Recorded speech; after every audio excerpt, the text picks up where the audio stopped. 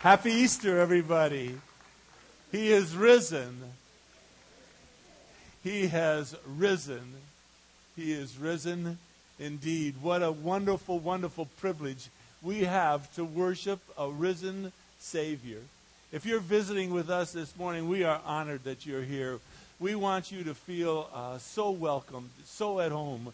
We want you to feel the presence of the Lord in this place, and we want you to hear the message that excites those of us who come to church week in and week out, why we feel this is such a special time for us. You see, we have fallen deeply in love with this one that is called Jesus Christ, the one that we celebrate this particular Sunday morning, who has risen from the dead so that we might have life. I want to try to explain that to you this morning the best we know how. It's the greatest privilege in the world to think it through, that this one called Jesus Christ would give of himself so that we would have this freedom that we have here on this earth, being set free from our sins. And so we wish you a very, very happy Easter, and we thank you for coming our way this morning. We thank you for taking of your time to worship Jesus Christ with us as we proclaim He is risen. He is risen indeed. You know what's so interesting about this statement, He is risen indeed? What's so interesting about this morning, about this day called Easter Sunday? Without the resurrection of Jesus Christ, without His being raised from the dead, then sadly, you and I, we would be wasting our time. You see, if Jesus Christ is still in the grave, then all of us would be without hope. Every single one of us would be worthy to be pitied.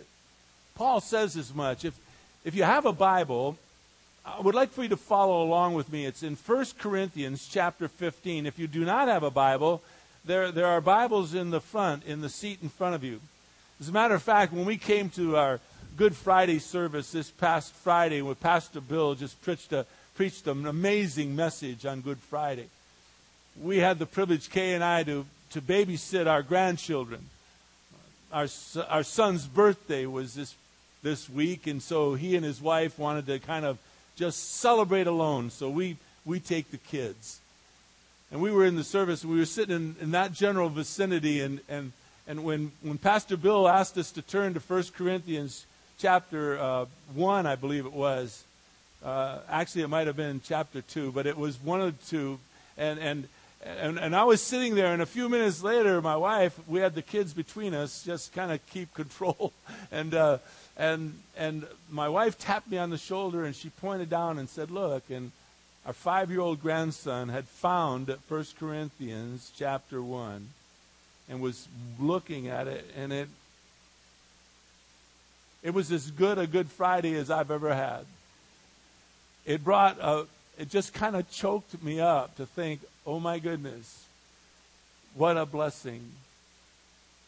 During Pastor Bill's message, he proclaimed how he came to know the Lord very young in his age, and he pleaded with us, those of us who were in the service, and especially to those who had not yet made a decision to follow Jesus Christ or not, and were still investigating. He pleaded with those who had not to be like him. In that way, he was saying to come to trust and believe in Jesus Christ at an early age. And my wife and I, as proud grandparents, realized that both of our grandchildren, in fact, all 4 of our grandchildren have come to a trust in Jesus Christ, and we just marvel at that wonderful truth. Well, see, Paul said as much about this one that we celebrate this Easter morning. By the way, Jeannie, if you're here, she was in the kitchen, and she said, you know, I had so much trouble today when everybody was coming in. I was wishing a lot of people Merry Christmas, and she put that notion in my mind. So if I say anything about Christmas, I want you to blame Jeannie.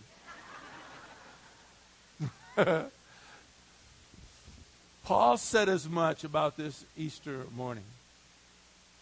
I want you to listen to me. If you don't have a Bible, it's so much fun. Just listen to the words that he writes concerning this particular moment. He says now, in verse 1, "Now I make known to you, brethren, the gospel which I preached to you, which also you receive, in which also you stand." May I add something? That gospel that Paul preached, we today have the privilege of preaching the same gospel. It has not changed over the years. It never will change. It is the same yesterday as it is today, as it will be tomorrow. He goes on to say, "By which you are also saved," this gospel that was preached, "if you hold fast to the word which I preached to you, unless you believed in vain." He says, "I delivered to you as of first importance what I received, that Jesus Christ died for our sins according to the Scriptures, and that he was buried, and that he was raised on the third day according to the Scriptures." That's Easter morning. And then it says in verse 5, "He appeared to Cephas," that's Peter, "and then to the 12, that's the apostles." And then he said he appeared to more than 500 brethren at one time. And Pastor Bill beautifully taught on that on Good Friday, how Jesus Christ appeared to more than 500 people so as to verify the very truth that he had risen from the dead. Then it says, "Most of who remain till now." In other words, they're still alive. They can still verify the truth. They saw him alive. He says some others, though, have fallen asleep or died. Then he says he appeared to James, and then to all the apostles. And then last of all, Paul writes, "As to one untimely born, he appeared to me also." He says, "I am the least of the apostles." He says, "I'm not really even fit to be called an apostle," because he says, "I persecuted the church of God," and boy did he. He had those who proclaimed to be Christians thrown in jail and put to death. He persecuted the church. But he says, verse 10, "But by the grace of God I am what I am." And every single one of us who have ever trusted in Christ as our Lord and Savior can make that a wonderful statement of ours. By the grace of God we are who we are. His grace towards us did not prove vain. Paul says, I labored even more than all of them, yet not myself," he said, "but the grace of God with me." Then in verse 11 he says, "Whether then it was I or they, so we preached, and so you believed." Now listen, starting with verse 12. He says, "But now, if Christ is preached, that he has been raised from the dead, how do some among you say there is no resurrection of the dead? And if there is no resurrection of the dead," Paul writes, "not even Christ has been raised." And then he says in verse 14, "If Christ has not been raised, then our preaching is vain, and your faith also is vain." Moreover, he says in verse 15, "We are found to be false witnesses of God, because we testified against God that he raised Christ, whom he did not raise, if in fact the dead are not raised." In other words, we've called God a liar. In verse 16, Paul writes, "For if the dead are not raised, then not even Jesus Christ has been raised. And if Christ has not been raised, then your faith is worthless. You are still in your sins. And those who have fallen asleep in Christ have perished. If we have hoped in Christ in this life only, we are of all people most to be pitied." But then he writes in verse 20, "But now Christ has been raised from the dead." That's the truth of the gospel.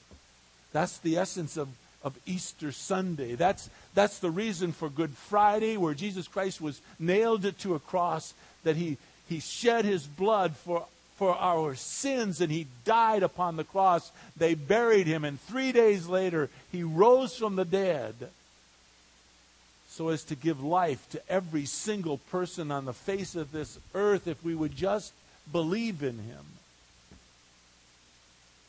Paul said very correctly, if Christ has not been raised, folks, then our preaching is vain. In other words, church is irrelevant.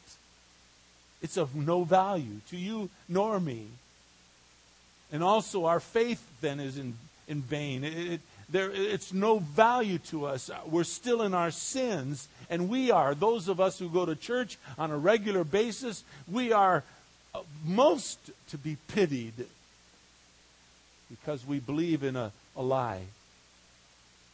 You see, the Bible is clear, very clear about one thing, and it is this: the death and resurrection of Jesus Christ is what gives a person eternal life. It is the blood of Christ that was shed upon the cross.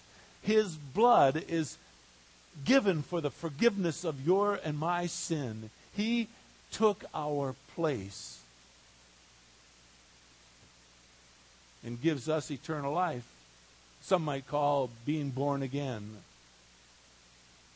You see, we're not saved by the teachings of Jesus Christ. As great a teacher as he was, there was none greater. In fact, Scripture tells us, never has a man spoke as he speaks. But his teaching could not do what his death did. It could not by itself cleanse our souls, making us fit for heaven. Couldn't.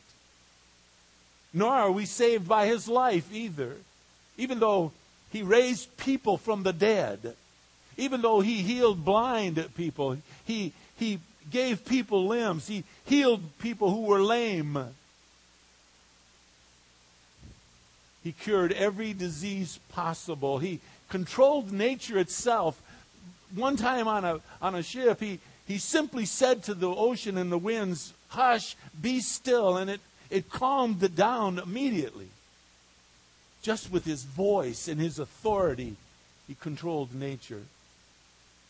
But it wasn't necessarily his teaching. It wasn't necessarily his life. It wasn't even his miracles that gives you and me salvation and hope. It is the death and the resurrection of God's Son, Jesus Christ, that saves us. That's why we are so ecstatic, those of us who are believers, on Easter. It is the very essence of what we trust and believe in. He is risen. He is risen indeed, which gives us life. Gives us the forgiveness of our sin.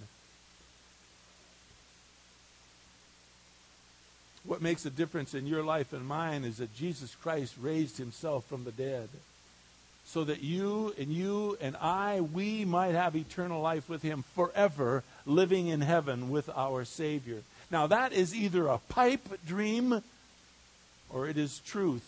Truth from the Word of God. Now there's a place that I would love for you to turn if you have a Bible. If not, listen please. It's Luke chapter 24.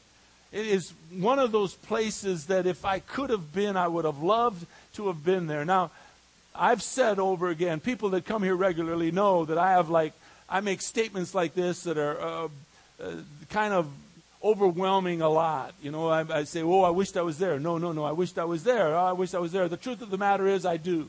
I wished I could have been at a lot of different places, but this was truly one. It was right after the death of Jesus Christ. The disciples dispersed. They had lost hope because they saw him nailed to a cross and they saw him die. And two men were walking from Jerusalem to Emmaus. It was about a 7-mile walk. And on that walk, Jesus Christ, in his resurrected body, walks alongside of them. It is one of the most amazing of stories. Let's let it unfold and see why we get so excited about Easter. In chapter 24 of the book of Luke, it says, on the first day of the week, early in the dawn, they came to the tomb. They were the women. The women were bringing some spices which they had prepared, and they were going to anoint his body. And when they got there, they saw in verse 2 that a stone, the stone which was the door of the tomb, was rolled away. And they entered, and they did not find the body of Jesus Christ. In verse 4, we are told that it happened that while they were perplexed about this, wondering what took place, behold, two men, two angels, suddenly stood near them in dazzling apparel. And as the women were terrified and they bowed their faces to the ground when they saw these two angels, the angels said to them, "Why do you seek the living one from among the dead? Why are you here in the cemetery? He is not here. Don't you remember he told you that in 3 days he was going to raise from the dead? Why are you here looking for the living one where there are dead people?" They say in verse 6, "He's not here. He has risen. Remember how he spoke to you while he was in Galilee? He said that the Son of Man must be delivered into the hands of sinful men. He must be crucified. And on the third day he would rise again." And it said in verse 8, they remembered that he told them this. And so they returned from the tomb. They reported these things to the 11. That was the apostles and all the rest of the disciples who were there. It says in verse 10 who was there. And it says in verse 11, these words that they said to the apostles seemed to the apostles as nonsense. They would not believe these ladies and their report that Jesus Christ had risen from the dead. And so we are told in verse 12, Peter arose. He ran to the tomb. He wanted to see for himself. He stooped and he looked in and he saw the linen wrappings only. The linen wrappings that they wrapped the dead body of Jesus Christ in. They were laying there, and he went away to his home marveling at what had just happened. As we just read, even they did not expect to see Jesus Christ alive again, but they were hoping, though. Oh, they were hoping, but they lost their hope. They thought what the women were saying, that Jesus Christ was risen from the dead, they thought that to be nonsense. They wouldn't believe them because they lost their hope. They saw him die. Who can blame them, really? And with his death, they saw their hopes and they saw their dreams die as well. Perhaps you too. Perhaps some of you here have hopes and dreams that have died too, somewhere along the way. Somewhere along the way you've lost hope. Somewhere along the way, someone perhaps that you trusted broke their promise to you as well. I make this vow to you by the authority of the Word of God that Jesus Christ wishes to heal any of those lost hopes that you and I have. When they got to the tomb, they saw that it was empty. And the most penetrating words, the angels said to them, "Why are you seeking the living one from among the dead? He is risen. He is risen indeed."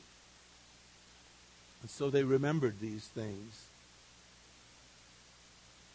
Peter saw the evidence when he stooped in and he saw, but he went away marveling. What is this I've just seen? What has just happened here?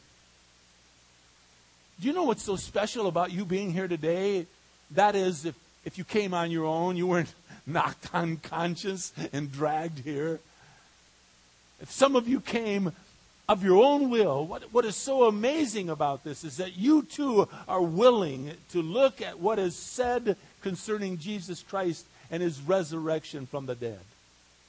You are at least willing to listen. Well, hold on to your hats. Because the rest of this chapter, chapter 24 of the book of Luke, is to me words that are beyond its description.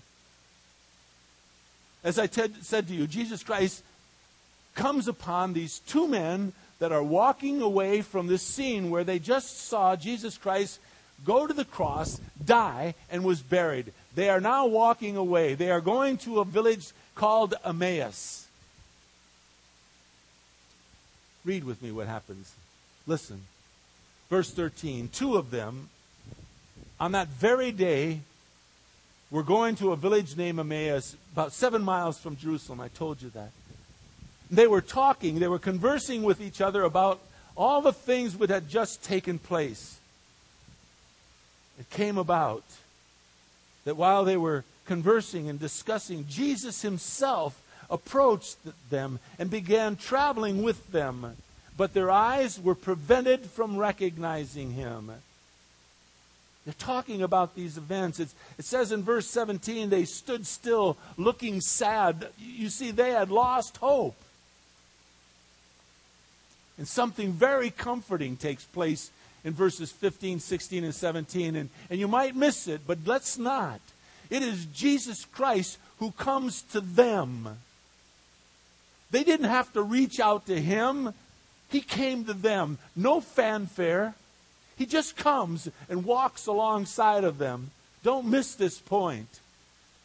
They didn't realize that it was Jesus Christ. Listen, so many times in your life and in mine, Jesus Christ comes to walk alongside of us, but we simply don't recognize that he's there. Oh, don't get me wrong. It might not be him, of course. But he might come and walk alongside of you in the form of a friend, a loved one, perhaps an accident that took place, or a so-called lucky incident, or you've sat beside a loved one on a deathbed experience, or perhaps it was just a moment that makes you ponder, what was that just happened to me? All of this could be a touch of the Master's hand upon your life. And so in verse 17, Jesus Christ, who now is walking alongside of them, asks them a question in verse 17. He says, what are these words that you are exchanging with one another? They stood there looking sad. Sad because they had lost hope. And one of them answered Jesus Christ and said to him in verse 18, are you the only one?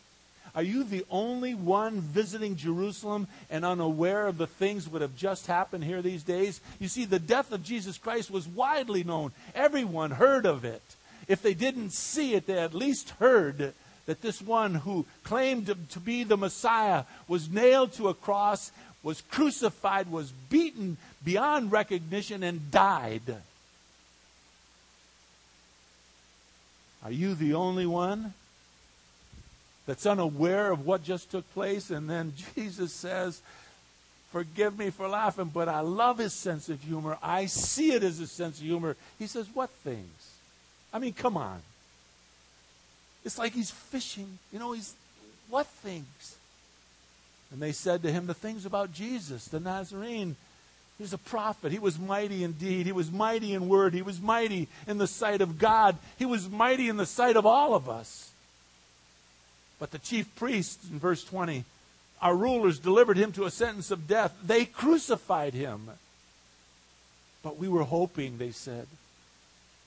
We were hoping that it was he who was going to redeem Israel. Indeed, they say, besides all of this, it's been 3 days since these things have happened. You see, they too were hoping, but they lost their hope. Hoping it was he who was going to redeem them. Hoping it was he that was going to save them from their sin. Hoping it was he that was going to give them life. Hoping it was he that was to be the very one that they had longed for, the Messiah. But they lost their hope. Listen, the same thing can be true of you as well. Some of you here have just lost hope. And maybe you've come to church this Easter Sunday for the final time. Okay, I'll go. Okay, I'll go with you. But this is it. And I want to plead with you that Jesus Christ wants to give you hope for the second time, for the third time, for the 5th time, the 10th time, the 100th time, the 1,000th time. He wants to give you hope that only he can bring into your life. Then in verses 25 to 27, Jesus Christ tells them all about himself from the Scriptures.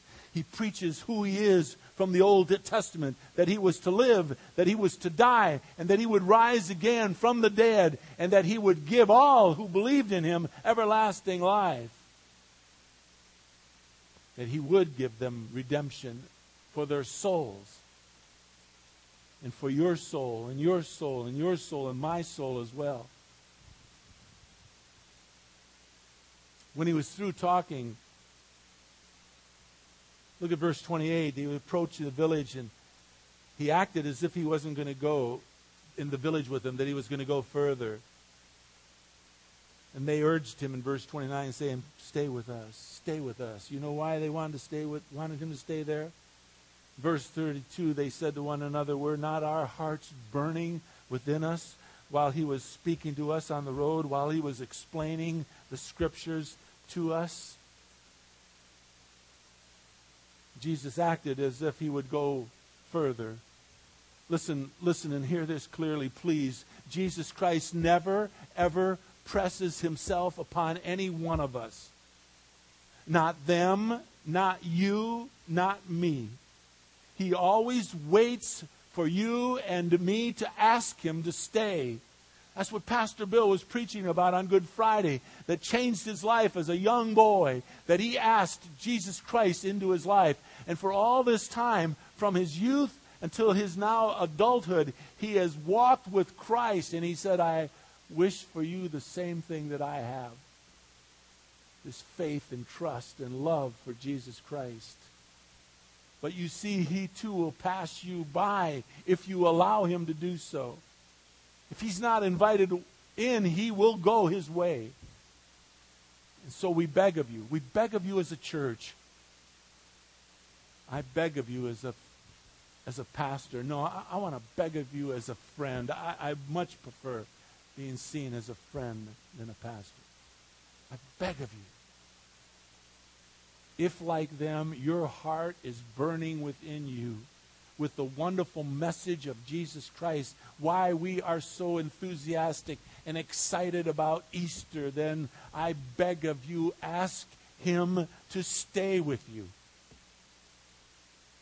Ask him to forgive you of your sin. Ask him to make you into the person that he desires for you to be. Ask him to take away those lost dreams and lost hopes.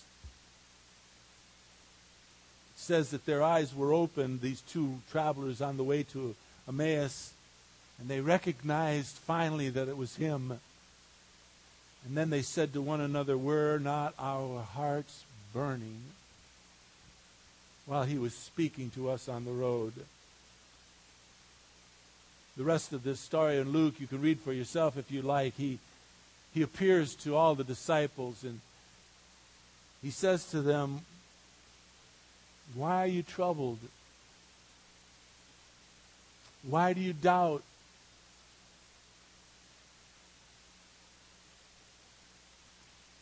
Have hope."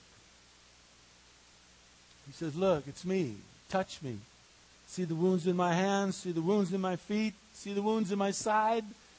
Touch me and see." And then he says, "Is there anything to eat? It's so great. I'm a little hungry here. You got some food?" It's just amazing, our Savior. It's just amazing, our Savior. Look, just as it was with those two travelers, he'll come and walk with you. He will stay with you on your road to hope. We pray that your heart will burn within you.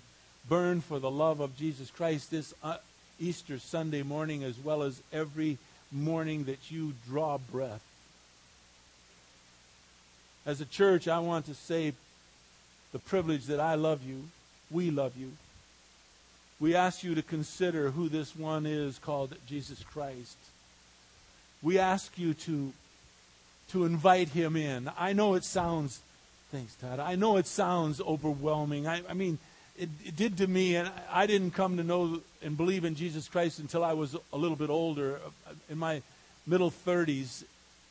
And I had always wrestled with the whole thing. You mean to say all I have to do is ask him to come into my heart and he'll free me and forgive me of all my sins? I thought that was a pipe dream.